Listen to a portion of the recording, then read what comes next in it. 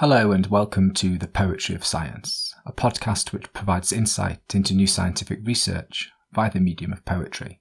I'm your host, Dr. Sam Illingworth, and each week I'll be introducing you to some of the latest scientific findings and sharing a selection of science-themed poetry. This episode explores new research which has investigated how salt deposits might be a potential solution for nuclear waste disposal.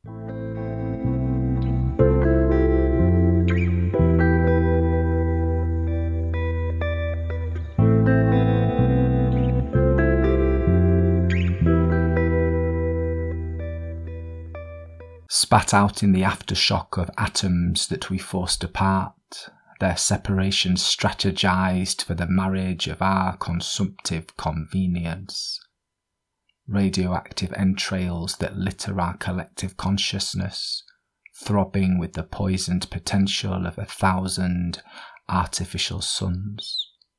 We clutch at phosphorescent bin bags, our tainted hands digging through ancient beds of clay and gypsum, our burden laid to rest, buried now beneath pillars of salt, statues to which we can never return. This poem is inspired by research published in Verdose Zone Journal, which has investigated how salt may be used for the long-term safe disposal of nuclear waste. Investigations into the disposal of high-level heat-generated nuclear waste created from decades of nuclear power generation are essential for the long-term safety and security of disused nuclear materials. Since the 1950s, salt has been seen as a material of interest for such disposal. Salt deposits exist naturally underground, are self-healing, have very low permeability, and conduct heat well, all of which make them an effective barrier to the long-term release of radioactivity into the human environment. One proposed solution for safely encasing nuclear waste in salt is via a technique called in-drift disposal. In this process, a horizontal tunnel, i.e. a drift, is carved into the naturally occurring salt deposit. A canister containing the nuclear waste is then placed on the floor of this drift and covered with crushed salt that was extracted when the drift was created. After filling the drift with waste canisters, it is backfilled with more salt. The United States and Germany are currently disposing of low and intermediate level nuclear waste in such a manner. However, more information has been required to determine the safety of using salt deposits for high level nuclear waste, specifically with regards to how these salt deposits would react to the presence of water, heat, and other geologic features. Initial studies carried out by the Los Alamos National Labs and the US Department of Energy indicate that in-drift disposal might also be suitable for storing high-level heat-generated nuclear waste. However, further research is needed to fully understand the effect that this would have on the moisture content and porosity of the surrounding deposits. Now that you've heard the science, let me read the poem to you again.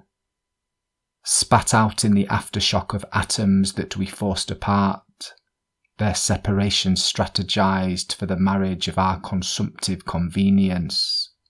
Radioactive entrails that litter our collective consciousness, throbbing with the poisoned potential of 1,000 artificial suns.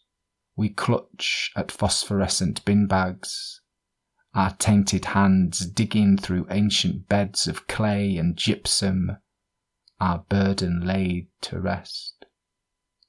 Buried now beneath pillars of salt, statues to which we can never return.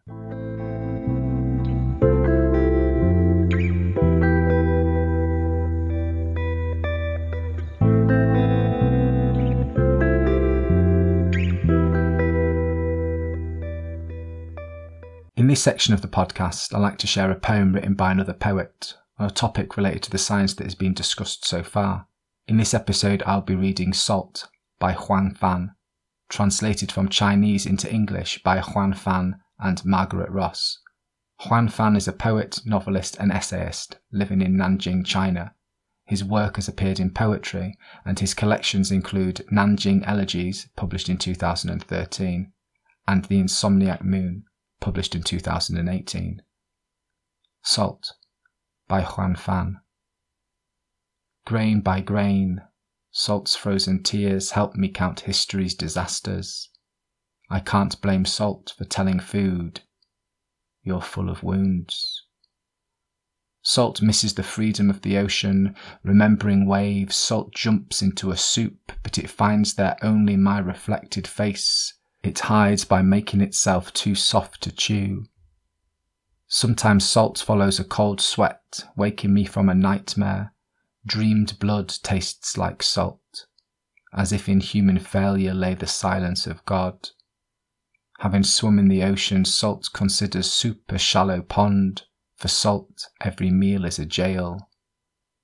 One day an extra salty flavour makes me cough and cough.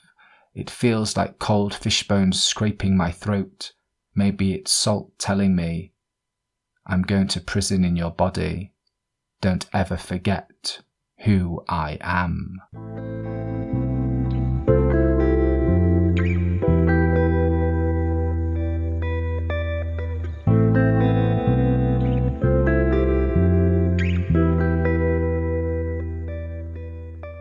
Thank you for listening to the Poetry of Science.